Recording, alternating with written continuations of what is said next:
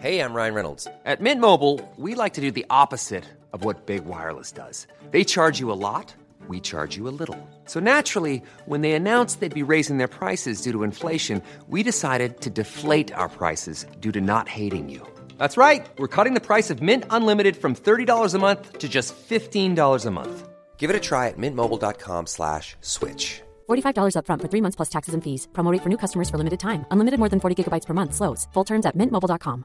When you're ready to pop the question, the last thing you want to do is second-guess the ring. At BlueNile.com, you can design a one-of-a-kind ring with the ease and convenience of shopping online. Choose your diamond and setting. When you find the one, you'll get it delivered right to your door. Go to BlueNile.com and use promo code LISTEN to get $50 off your purchase of $500 or more. That's code LISTEN at BlueNile.com for $50 off your purchase. BlueNile.com, code LISTEN.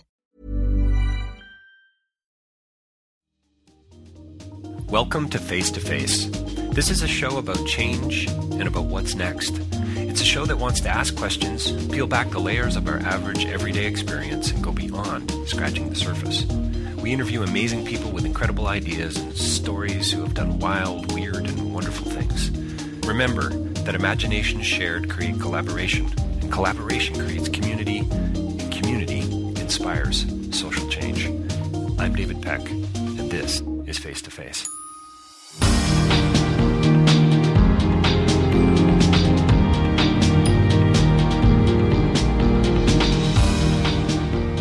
So my next guest on Face to Face is Leslie Mayer, and we talk about her new film, Losing Our Religion. It's a feature-length doc about preachers who are no longer believers, who've lost the faith, as it were, and it's about what atheists do when they actually miss church. What do they do? What do they create? How do they find that community?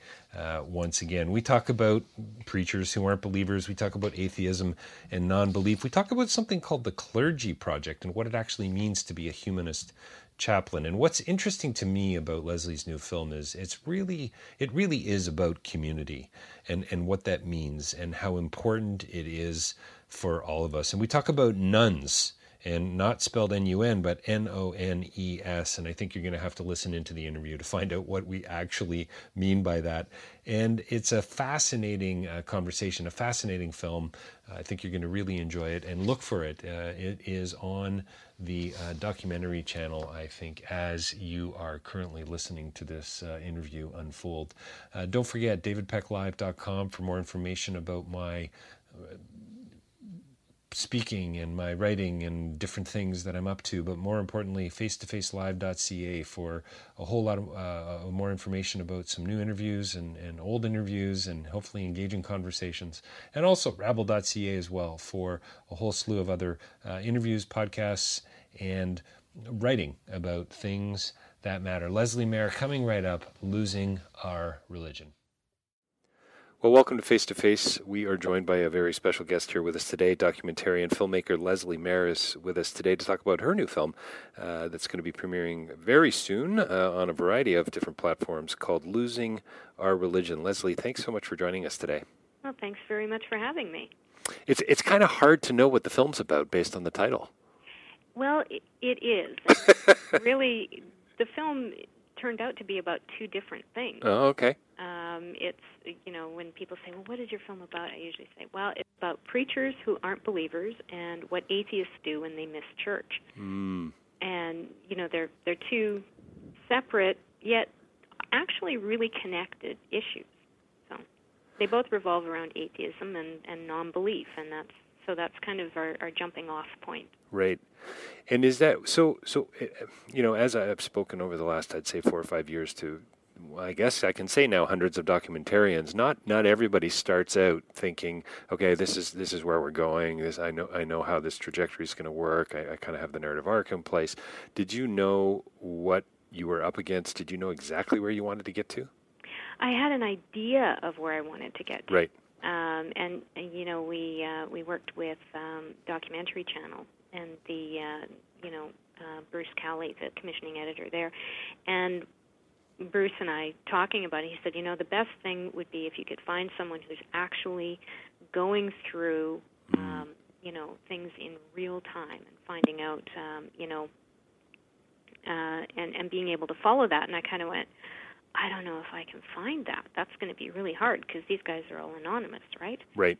And so I thought, well, maybe I can, maybe I can't. And it wasn't until fairly late in the process that we did actually make contact with someone who was not only going through the throes of being in the pulpit and finding his way out, and was willing to let us in to follow that along. So, so we did a bunch of other stuff at the same, ahead of time. We talked to our experts. We talked to the secular communities. We'd kind of gone down that road, and then when this happened, it just kind of changed things a little bit. So right out of the gate, though, did you want to just make a film about religion when you started out, or did you have some serious questions, just, metaphysical questions about the cosmos, and this is where you landed, or was it, no, we want to make a film about pastors becoming atheists? Well, I've wanted to make a film about atheism for a long time. Oh, okay. Yeah. And I've looked at a couple of different ways to go about it, and a couple of different entry points, and none of them really felt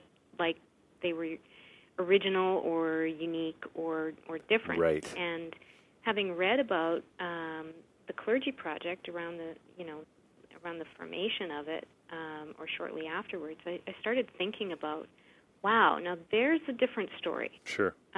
Being a professional Christian, basically, and having to reconcile that with not being able to believe anymore. Now that's a little different deconversion. It's something a little bit different. So I knew I wanted to do something on the Clergy Project, and I really was interested with the idea that some of those Clergy Project ministers are still looking to be ministers in a way. Right.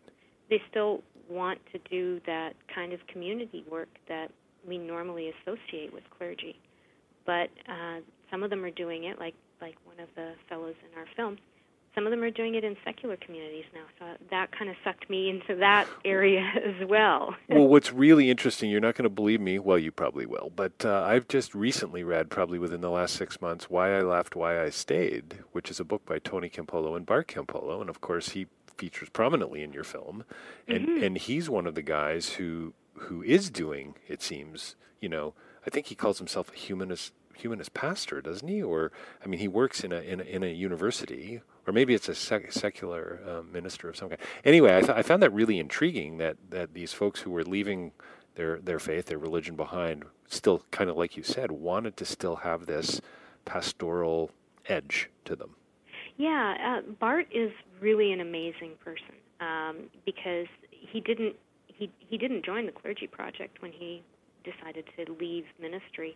He kind of went it alone, and right. That's something that a lot of people find really, really, really hard to do.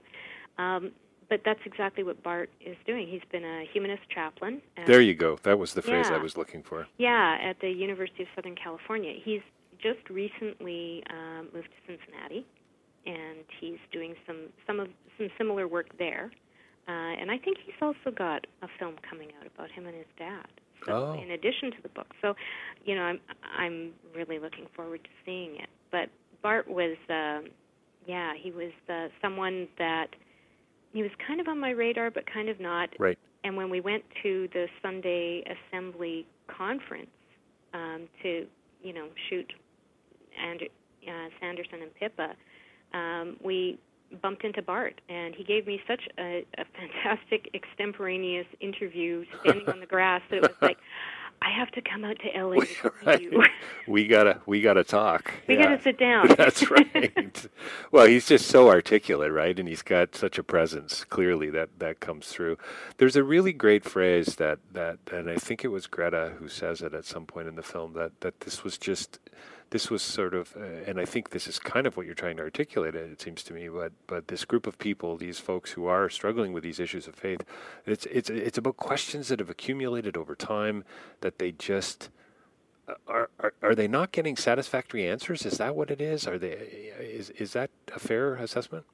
I think it's an individual experience. Every single story is just a little bit different, although there are some commonalities, and I think it's always been acknowledged that being a minister has a very high burnout rate. Yes. People call on you at the worst time in their lives. Yes. when you've lost a parent or a child, Yep. or your marriage is in trouble and you need to sit down and talk, or or someone has an addiction or whatever. So you come into people's lives and you try and walk them through those hard times, and usually there's a lot of prayer and that sort of thing, or someone's very ill. And I think that a lot of them, it's like, the prayer thing, and having to kind of go through the motions and say the words, and seeing not enough result, I think after a while really wears on a person. And to face that, I mean, each of us face those tough times where maybe we sit down and we say a prayer or something like that if we're believers, or those of us, or people who are former believers. I've never really been a believer, so for me it's a little bit of an odd question. Right. But, we might experience that personally, but we don't experience it as part of our day-to-day job and existence. Yeah, this is, like, as you said, a professional Christian. Yeah. Yeah. Really. Well, I think it was Bart, and I think somebody else refers to it in the film as well, but the death of 1,000 cuts was the phrase that really stuck with me coming, and I think that's in the book that Bart and Tony co-wrote, but was it 10,000 unanswered prayers? Yeah, or it's just it's kind of heartbreaking, isn't it? It is, and it's really, and looking at, one of our main characters, Brendan's feeling of, I'm praying for somebody's trip to Vegas, right? And I'm seeing on the television, the disconnect, things happening to people, and why is your trip to Vegas, your road trip, more important than this parent's plea that my child is safe? It is really, asking those questions. And most people go into ministry because they are asking big questions. They want to know the why of the universe. They're all incredibly bright, articulate, well-educated, and also incredibly kind people. Right. Yeah, I couldn't help but think, as I was listening to some of them speak, because it really is kind of, I mean, like you said, very individual, so many different stories. Everybody has, different bridges to get to different places, I suppose. But there's definitely a heartbreaking edge to it. For me, there was anyway. To that it just makes me wonder if they'd been, I don't know, raised in a different. Not in a different family, but with a different understanding or a different worldview, if things could have turned out in a more positive way for them at that specific time because it didn't sound like any of them had a very positive experience, backing away. I wrote the word severe down several times, the damage, the pressure, excommunication, the broken relationships, when they stepped away, it was pretty severe, it seems to me. Well, it was traumatic. It's a good word, yeah. It's traumatic, and I think that's the word that Greta Vosper used. It was traumatic for her and traumatic for her congregation when she let everyone know that I don't actually believe this deity thing. I think for some of the more evangelical pastors that I've talked to, it's almost a loss that's like a death, because they have that notion of a very personal relationship with their God, and that it's regarded as a God. God is regarded, or Jesus is regarded as someone who is very much a presence in your life. And when you can't believe that anymore, you have lost that person that you've regarded as a personal relationship. Right. So that's really traumatic. Well, Brett... And then the reactions of the people around you are traumatic, too, because you're losing your friends. It really seemed to hit home, and Brendan and Jen, the couple that you focus on a fair bit in the film, their story is really interesting for so many reasons, and to hear him talk about it alongside of her and coming to terms with it and so on. He said at one point that he didn't choose to be an atheist. I found that fascinating. I do, too. I really do. It was like he tried and tried and tried to hang on to it for so long because it was so important, and so important to Jen as well. Mm-hmm. That this is, part of had been part of the basis of their relationship, and a lot of those marriages do fail. A lot of the time when you walk away from church, you're given a choice between, do I stay with church or do I stay with my spouse? Because we can't do both. And it's a tough choice, your community and the rest of your life with this person. And if the relationship is not very strong, it ends tragically. One of the things that really stood out to me was this sense, and I guess this kind of ties into our comment earlier about the a lot of these folks wanting to stay, wanting to have pastoral qualities, or Bart being this chaplain still, this humanist chaplain, and so on. It's about community. I think he asked the question at one point in the film: what does community look like on the other side of faith? Yeah, I thought that was a pretty interesting comment. Yeah, and and that's the thing that we did find, is that especially for people who had been, where church had been a big part of their life for a long time, that community was really integral to their well-being, and that they miss that in an enormous way when they walk out of it. So it's. Community is something that's important to everyone, and I think that even a lot of lifelong atheists seek community in ways.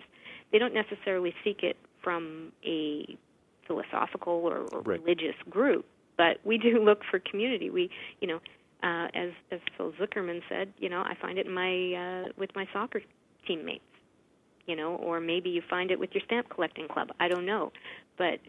For myself as a filmmaker, I know a lot of other filmmakers. I find community within the arts and filmmaking communities, but where I know a lot of people. So we all look for it in different ways, but these guys are conditioned to look for it in a certain way. Right. Would you say, based on I'm sure there were folks that you left out of the film too, and research and so on. Would you say that this is crossing cultures? Would you say that this is something that's happening kind of in the West? Is it? And I think Richard Dawkins at one point in the film talks about how the Clergy Project is made up of many, many different faiths or people of former faith. So, they are. There are. There's every major religion is represented in the Clergy Project somewhere, and they have members who are imams in Islamic countries where being open about their beliefs can be a death sentence. So certainly there are some stakes there. Judaism, Islam, even Hinduism. They are a worldwide organization. So it's really interesting. We chose to stick to Christianity, and mostly a North American context. I think that it was a little bit easier, for us to go to a subject where Christianity is really the dominant, and it's one that we all kind of understand, and that there weren't any huge stakes like you could be killed. Right. Although one of our secular communities, I had to shoot around one of their members who is a grad student studying in North America, because if we had caught him on film and someone saw it when he went home to his home country, he would have been at grave risk. Wow. Yeah. So it's that kind of thing really hits home how big an issue this really is. Well, I think it's tragic to me to hear Brendan talk about his own experience at the end of the film, and I think what was the line, something to the effect of how the church did his job for him, because he talked about, I wrote the note down, neglectful, angry people. This was so not the community he thought he was a part of, that he was speaking into or wanted to be a part of, and that to me is ultimately just tragic, no matter what you believe or don't believe. Yeah, and actually what's really funny is following up with Brendan and Jen later on, after the film was cut and that sort of thing. There was a bit of a schism after they left within that congregation, and they had people who really had cut them cold come back to them and say, you know what, it's kind of a jerk. I'm really sorry. Can we still be friends? Let's have a beer and a barbecue and get past it. So, people do come around. There are still people that don't want to have anything to do with them, that will, see Jen in the grocery store and Right. turn around and walk away, that kind of thing. There, you start to film out and I think that's wonderful. By the way, I'm glad to hear that people are coming to their senses, because really, I mean, and again, I think it was Kim Polo's point. It's about a celebration of life, right? It's not about shutting that down. And it's, I couldn't help to, but see, I mean, the clergy project, was it with I can't remember her, Pippa Jones, is that her name? Pippa Sanderson Jones and Pippa Evans. Yeah. Thank you. Yeah. So that talk about two very passionate and committed people. I mean, that looked like a church service to me. That was going on. Aren't they lovely? They're just. I have to say that was the most fun church service I've ever been to. Yeah, I bet. And I've been to a couple of evangelical ones as well, where there was, a lot of jumping and clapping. Sure. But this is a church service that doesn't believe in God, right? No. They sing pop songs, and it's like, as Sanderson says, we can do it with flash dance. That's right. I desperately wanted to believe. I needed to believe, I think, is the opening line of your film. Yeah. Can you talk a bit about that? I mean, I've studied philosophy all my life. I grew up in a very evangelical, faith-based environment, and so I kind of come from the position that says, you have to believe in. I mean, what did Augustine said? I believe in order to know. And there's, I mean, we all believe in something, it seems, and I wonder, was there? Because I guess the tension of that is what I'm trying to get to. Did you get that sense from some of these folks? I mean, you interview somebody like Richard Dawkins. It's just, he's very black and white about it, whereas I didn't quite get that sense from, say, Daniel Dennett. Yeah, I think, well, the needing to believe, I think it was, being, especially because that particular contributor, and by the way, I call them contributors, not subjects, because they're giving me a gift of their perspective. Sure.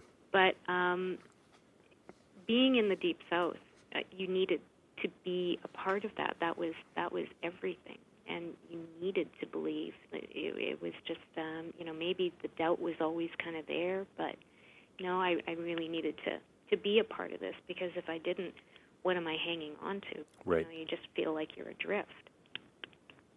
Richard, Dr. Dawkins is, yes, he's very clear. Yes, his approach. That's right. Yeah. He doesn't think religion is a positive thing. Oh, the quote. I mean, I laughed out loud. Great evils of the world, and I'd really like to see it die. That's pretty clear. It is very clear, and I respect his perspective. I don't think that I agree with him on everything that he thinks, but he's also a lot more open to disagreement than a lot of people think he is. Right. Interesting. With Daniel Dennett, he is a little bit more, because he's a philosopher by trade, and that he studies neuroscience and philosophy and that sort of thing. He's fascinated by the religious mind. Right. And where that goes, and that really comes through too. He's such a soft-spoken, sort of unassuming man. Yeah, he really is just a lovely person, and he as one of the four horsemen of the New Atheists, he said, he doesn't have to be the strident one, because other people have had that covered. Right. Richard is happy to take that role. Christopher Hitchens, when he was still around, was happy to take that role. Yes. So he didn't have to. So he just takes I don't think he's any less opinionated about religion than Richard Dawkins. His approach is just a bit softer. Yeah, sure. A little bit more soft-spoken. Do you think? I don't know if this question is going to make any sense, but I'm thinking a little bit about. I'm going to have to go back to the book that I read. That I don't know if you've read that book, Why I Left, Why I Stayed, but essentially it's Tony Campolo, his father, deeply evangelical man, committed to social justice. He writes a chapter, and then hey Bart, why did you leave the church and your faith behind? And then Bart responds to his dad, and you can imagine what a a difficult thing that must have been, right, to sort of work through all that. But Bart lands lands near the end of the film, and he says, if there's no God, then this life is all you have. And I can't help but totally 100% agree with him in that the things that we miss as a result of some of these false belief systems that we hold on to. I wonder if they'd been, is it God they have a problem with, or is it religion, or are they just one and the same thing for most of these folks? I think it's both. I think it's both. Religion, in one sense. I mean, none of them really were hostile to the idea. No, it doesn't seem church. to be. No, it doesn't seem to be the case. Well, that was what was the great line was, I didn't miss God, I miss church. Yeah, and so a lot of people, they have a problem with the idea of believing in God. They just don't believe. It's like, I just can't buy that anymore. I can't have that explanation anymore. I think with church, it becomes a really difficult place to be a part of if you don't believe. Most churches, West Hill United being the yes, and, Southminster Presbyterian being the two notable exceptions, and it's a complicated kind of absolutely relationship between the two. And would you get a sense, or do you get the sense that Sue comes up in the film that churches are closing, people are leaving in droves, etc. I think the stats would certainly show all that to be the case. Is there a shift? Are we going to go more towards this idea of these places where people gather, where they build community together with ministers and pastors who don't actually believe, who don't have faith in this, I don't know, this deity that we used to believe in? Yeah, I don't know. It could be that we do, or it could be that this is just, these communities are a stopgap on the way to something else. I don't know.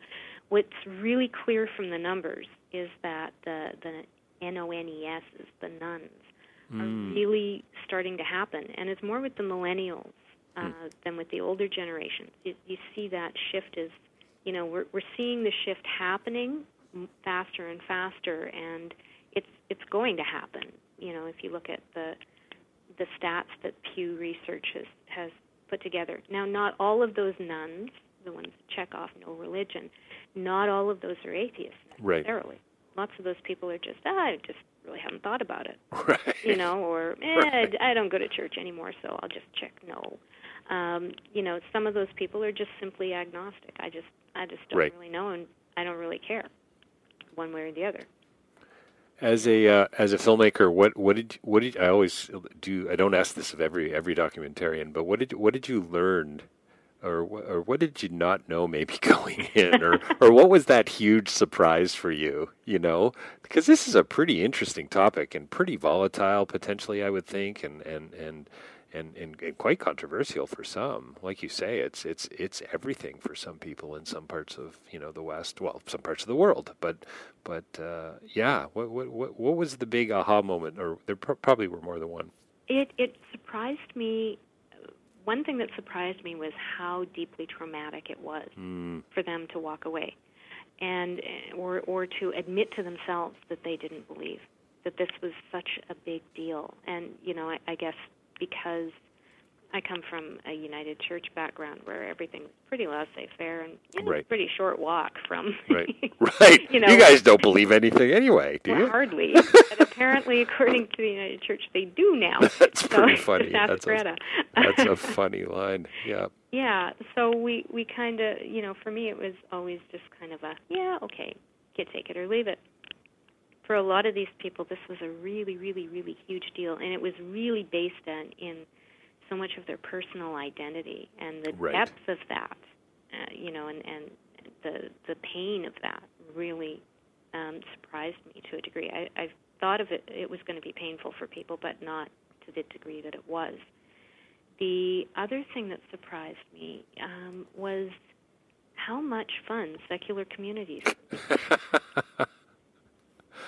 because really, they're, West Hill church service that I attended when we were shooting there was great. Sunday assembly Sunday morning rave. What could be more fun? We've got flashing lights and music. Right. And funny stories, and it was fantastic in Houston Oasis. How welcoming and open and lovely it was to be in a group of people that you could completely relate to in that way. So those were all kind of surprising to me. I love the. Sadly, we're going to have to wrap up the conversation here shortly, but I love that we kind of end in relationship. We end in community. We end with Bard and this idea of this, meaning, finding meaning and celebration in others, and it's kind of a beautiful place to be. One of the things I took, from the film was and I think it came through largely while Jen was speaking, Jen Murphy, and just listening to her speak and to talking a little bit about that emotional abuse and or what you might call even spiritual abuse, and just thinking about that darkness and about the I don't know, whoever it was, that unwillingness to validate her and to love her and to affirm her and to encourage her and to include her. And I just, whatever we can do to stop that in whatever form, wherever it is the right way forward, if you know what I mean. Yeah, well, and I'm really glad to hear that, because for me, the takeaway here is that we all need community. We are social creatures, and we need to find ways to connect to one another. And I think in a world that's really globalized, and that we've got the internet, and we've got all of these other things where you can be kind of disconnected from people around you, even if you're connected electronically to people elsewhere. The idea of real nuts and bolts, right in front of you, community is, I think it's important. I think it's an important thing to look at. Absolutely. And think about, and find, if we can. And find, and look for it, search for it. Yeah. Yeah, hunt it. Yeah, find it where it exists. It's you don't have to go far, it seems to me. No, you find them right under your nose if you look. You just have to look up from the phone. That's right. That's right. Tell me a little bit about where the film's going to be running and living ultimately, where people can get to see it. Okay, well, we have theatrical dates happening. We start in Winnipeg this weekend at the Winnipeg Cinematheque. I will be there along with my co-director, Leif Calder, on Saturday, September 30th for the evening screening. And then the following weekend, we open up at the Carlton Theatre in Toronto, and we will be we run from the 6th of October through to the 12th, and we will be there on the evening screenings for the 6th and 7th. Oh, fantastic. And Linda Lascola and Catherine Dunphy will be with us for both of those screenings. Oh, that's great. So that's great. And then we'll be in Regina, Saskatchewan, my hometown, where I'm originally from, the following weekend, and we'll be there on October 13th for a Q&A.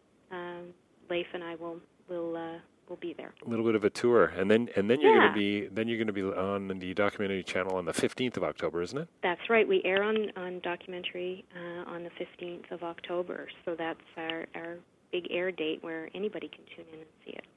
But we're also looking at trying to put together community screenings. Oh, okay. If somebody wants to have a get-together or something like that, we have ways of setting up those kinds of screenings, so they should get in touch with us. Well, I think they should get together, they should sing a few songs, and maybe serve some food and watch Losing Our Religion. Absolutely. Let's all sing about Flashdance. That's right. We've been talking with Leslie Mayer today about her new film, Losing Our Religion. Leslie, fascinating film. Thank you so much, and what a great conversation. Thank you so much for your time today. Oh, thanks. It's been a real pleasure.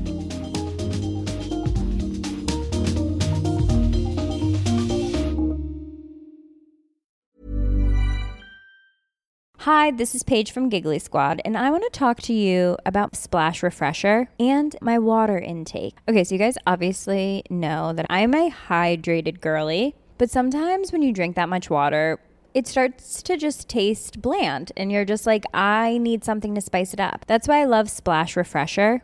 It has 0 sugar, 0 calories, and it's a splash of sweetness. And they come in 5 different flavors. They're So good. Wild berry, acai grape, pineapple mango, lemon, and mandarin orange. My favorite is the wild berry because I just love a berry. So if you're like me and you're drinking water all day, then try Splash Refresher. It's going to absolutely change your water game, and it's good for you. Acast powers the world's best podcasts. Here's a show that we recommend.